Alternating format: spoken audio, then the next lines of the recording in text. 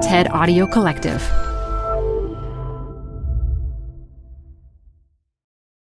Support comes from Zuckerman Spader. Through nearly 5 decades of taking on high-stakes legal matters, Zuckerman Spader is recognized nationally as a premier litigation and investigations firm. Their lawyers routinely represent individuals, organizations, and law firms in business disputes, government and internal investigations, and at trial, when the lawyer you choose matters most. Online at Zuckerman.com. Support for TED Talks Daily comes from Capital One Bank. With no fees or minimums, banking with Capital One is the easiest decision in the history of decisions. Even easier than deciding to listen to another episode of your favorite podcast. And with no overdraft fees, is it even a decision? That's banking reimagined. What's in your wallet? Terms apply. See CapitalOne.com/bank. Capital One N.A. member FDIC. TED Talks Daily is brought to you by Progressive, where drivers who save by switching save nearly $750 on average. Quote now at Progressive.com. Progressive Casualty Insurance Company and affiliates. National average 12-month savings of $744 by new customers surveyed who saved with Progressive between June 2022 and May 2023. Potential savings will vary.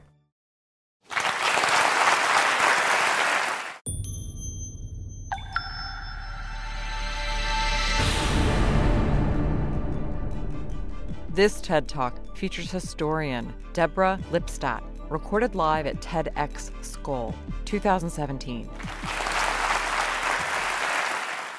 I come to you today to speak of liars, lawsuits, and laughter. The first time I heard about Holocaust denial, I laughed. Holocaust denial? The Holocaust, which has the dubious distinction of being the best documented genocide in the world. Who could believe it didn't happen? Think about it. For deniers to be right, who would have to be wrong? Well, first of all, the victims, the survivors, who have told us their harrowing stories. Who else would have to be wrong? The bystanders, the people who lived in the myriads of towns and villages and cities on the Eastern Front, who watched their neighbors be rounded up, men, women, children, young, old, and be marched to the outskirts of the town to be shot and left dead in ditches. Or the Poles, who lived in towns or villages around the death camps, who watched day after day as the trains went in, filled with people, and came out empty. But above all, who would have to be wrong? The perpetrators. The people who say, we did it. I did it. Now, maybe they add a caveat. They say, I didn't have a choice. I was forced to do it. But nonetheless, they said, I did it. Think about it. In not one war crimes trial since the end of World War II has a perpetrator of any nationality ever said it didn't happen. Again, they may have said I was forced, but never that it didn't happen. Having thought that through, I decided denial was not going to be on my agenda. I had bigger things to worry about, to write about, to research, and I moved on. Fast forward a little over a decade, and 2 senior scholars of the Holocaust, 2 most prominent historians of the Holocaust, approached me and said, Deborah, let's have coffee. We have a research idea that we think is perfect for you. Intrigued and flattered that they came to me with an idea and thought me worthy of it, I asked, what is it? And they said, Holocaust denial. And for the second time, I laughed. Holocaust denial? The flat earth folks? The Elvis is alive people? I should study them? And these 2 guys said, yeah, we're intrigued. What are they about? What's their objective? How do they manage to get people to believe what they say? So thinking, if they thought it was worthwhile, I would take a momentary diversion maybe a year, maybe 2, 3, maybe even 4. In academic terms, that's momentary. We work very slowly. And I would look at them. So I did. I did my research, and I came up with a number of things, 2 of which I'd like to share with you today. 1, deniers are wolves in sheep's clothing. They are the same Nazis, neo-Nazis. You can decide whether you want to put a neo there or not. But when I looked at them, I didn't see any SS-like uniforms, swastika-like symbols on the wall, Sieg Heil salutes, none of that. What I found instead were people parading as respectable academics. What did they have? They had an institute for historical review. They had a journal, a slick journal, a journal of historical review. One filled with papers, footnote-laden papers. And they had a new name. Not neo-Nazis, not anti-Semites, revisionists. They said, we are revisionists. We are out to do one thing, to revise mistakes in history. But all you had to do was go 1 inch below the surface. And what did you find there? The same adulation of Hitler, praise of the Third Reich, anti-Semitism, racism, prejudice. This is what intrigued me.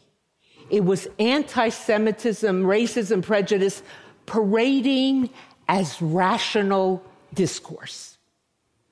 The other thing I found, many of us have been taught to think there are facts and there are opinions.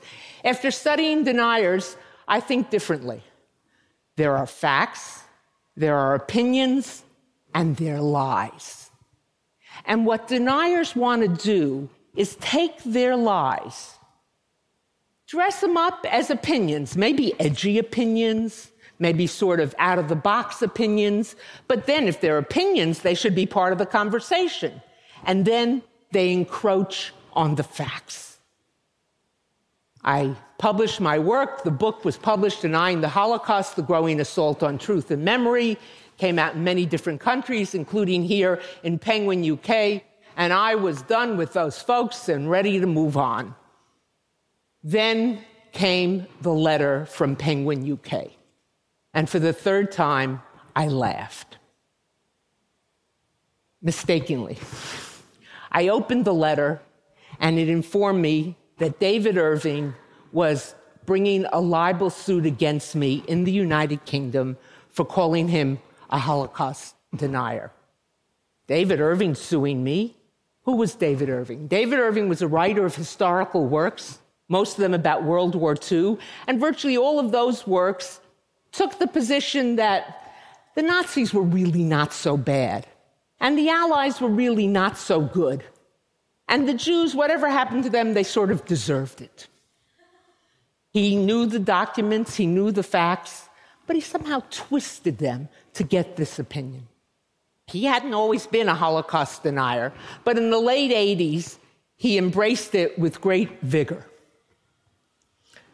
The reason I laughed also was this was a man who not only was a Holocaust denier, but seemed quite proud of it.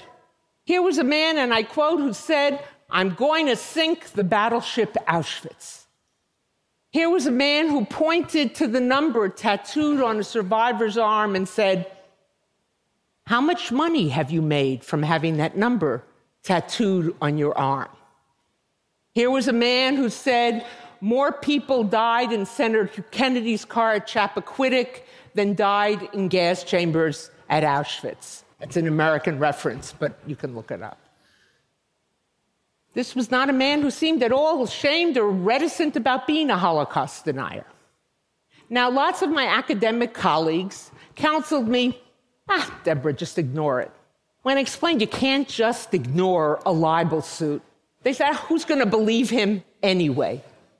But here was the problem. British law put the burden of proof on me to prove the truth of what I said in contrast to, as it would have been in the United States and in many other countries, on him to prove the falsehood. What did that mean? That meant if I didn't fight, he would win by default. And if he won by default, he could then legitimately say, my, David Irving, version of the Holocaust is a legitimate version. Deborah Lipstadt was found to have libeled me when she called me a Holocaust denier. Ipso facto, I, David Irving, am not a Holocaust denier. And what is that version? There was no plan to murder the Jews. There were no gas chambers. There were no mass shootings. Hitler had nothing to do with any suffering that went on. And the Jews have made this all up to get money from Germany and to get a state. And they've done it with the aid and abetance of the Allies. They've planted the documents and planted the evidence. I couldn't let that stand and ever face a survivor or a child of survivors. I couldn't let that stand and consider myself a responsible historian. So we fought, and for those of you who haven't seen Denial, spoiler alert, we won.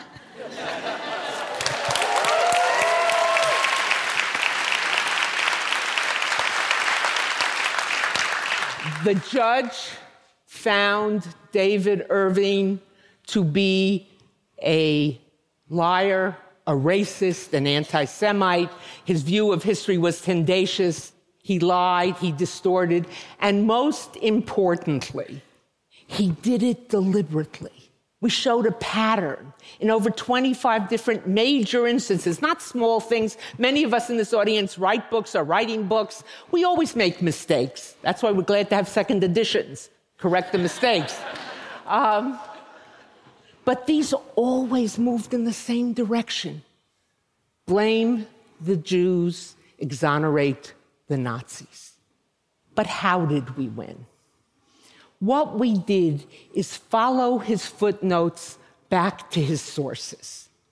And what did we find? Not in most cases and not in the preponderance of cases, but in every single instance where he made some reference to the Holocaust, that his supposed evidence was distorted, half-truth, date changed, sequence changed, someone put at a meeting who wasn't there. In other words, he didn't have the evidence. His evidence didn't prove it. We didn't prove what happened. We proved that what he said happened, and by extension, all deniers, because he either quotes them or they get their arguments from him, is not true. What they claim, they don't have the evidence to prove it. So why is my story more than just the story of a quirky, long, 6-year, difficult lawsuit, an American professor being dragged into a courtroom by a man that the court declared in its judgment was a neo-Nazi polemicist? What message does it have? I think in the context of the question of truth, it has a very significant message. Because today, as we well know, truth and facts are under assault. Social media, for all the gifts it has given us, has also allowed the difference between facts, established facts, and lies to be flattened. Third of all, extremism. You may not see Ku Klux Klan robes, you may not see burning crosses, you may not even hear outright white supremacist language. It may go by names alt-right, National Front, pick your names.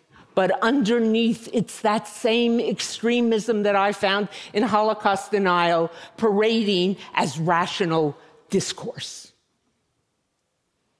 We live in an age where truth is on the defensive.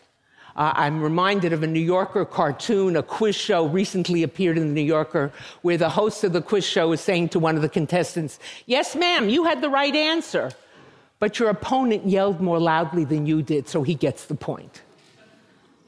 What can we do? First of all, we cannot be beguiled by rational appearances. We've got to look underneath, and we will find there the extremism. Second of all, we must understand that truth is not relative. Number 3, we must go on the offensive, not the defensive. When someone makes an outrageous claim, even though they may hold one of the highest offices in the land, if not the world, we must say to them, where's the proof? Where's the evidence? We must hold their feet to the fire. We must not treat it as if their lies are the same as the facts. And as I said earlier, truth is not relative. Many of us have grown up in the world of the academy and enlightened liberal thought where we're taught everything is open to debate. But that's not the case. There are certain things that are true. There are indisputable facts, objective truths. Galileo taught it to us centuries ago, even after being forced to recant by the Vatican that the earth moved around the sun. He came out, and what is he reported to have said? And yet it still moves. The earth is not flat. The climate is changing. Elvis is not alive. And most importantly, truth and fact are under assault. The job ahead of us, the task ahead of us, the challenge ahead of us is great. The time to fight is short. We must act now. Later will be too late. Thank you very much.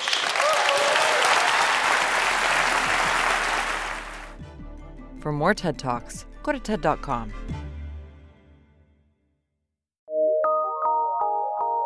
PRX.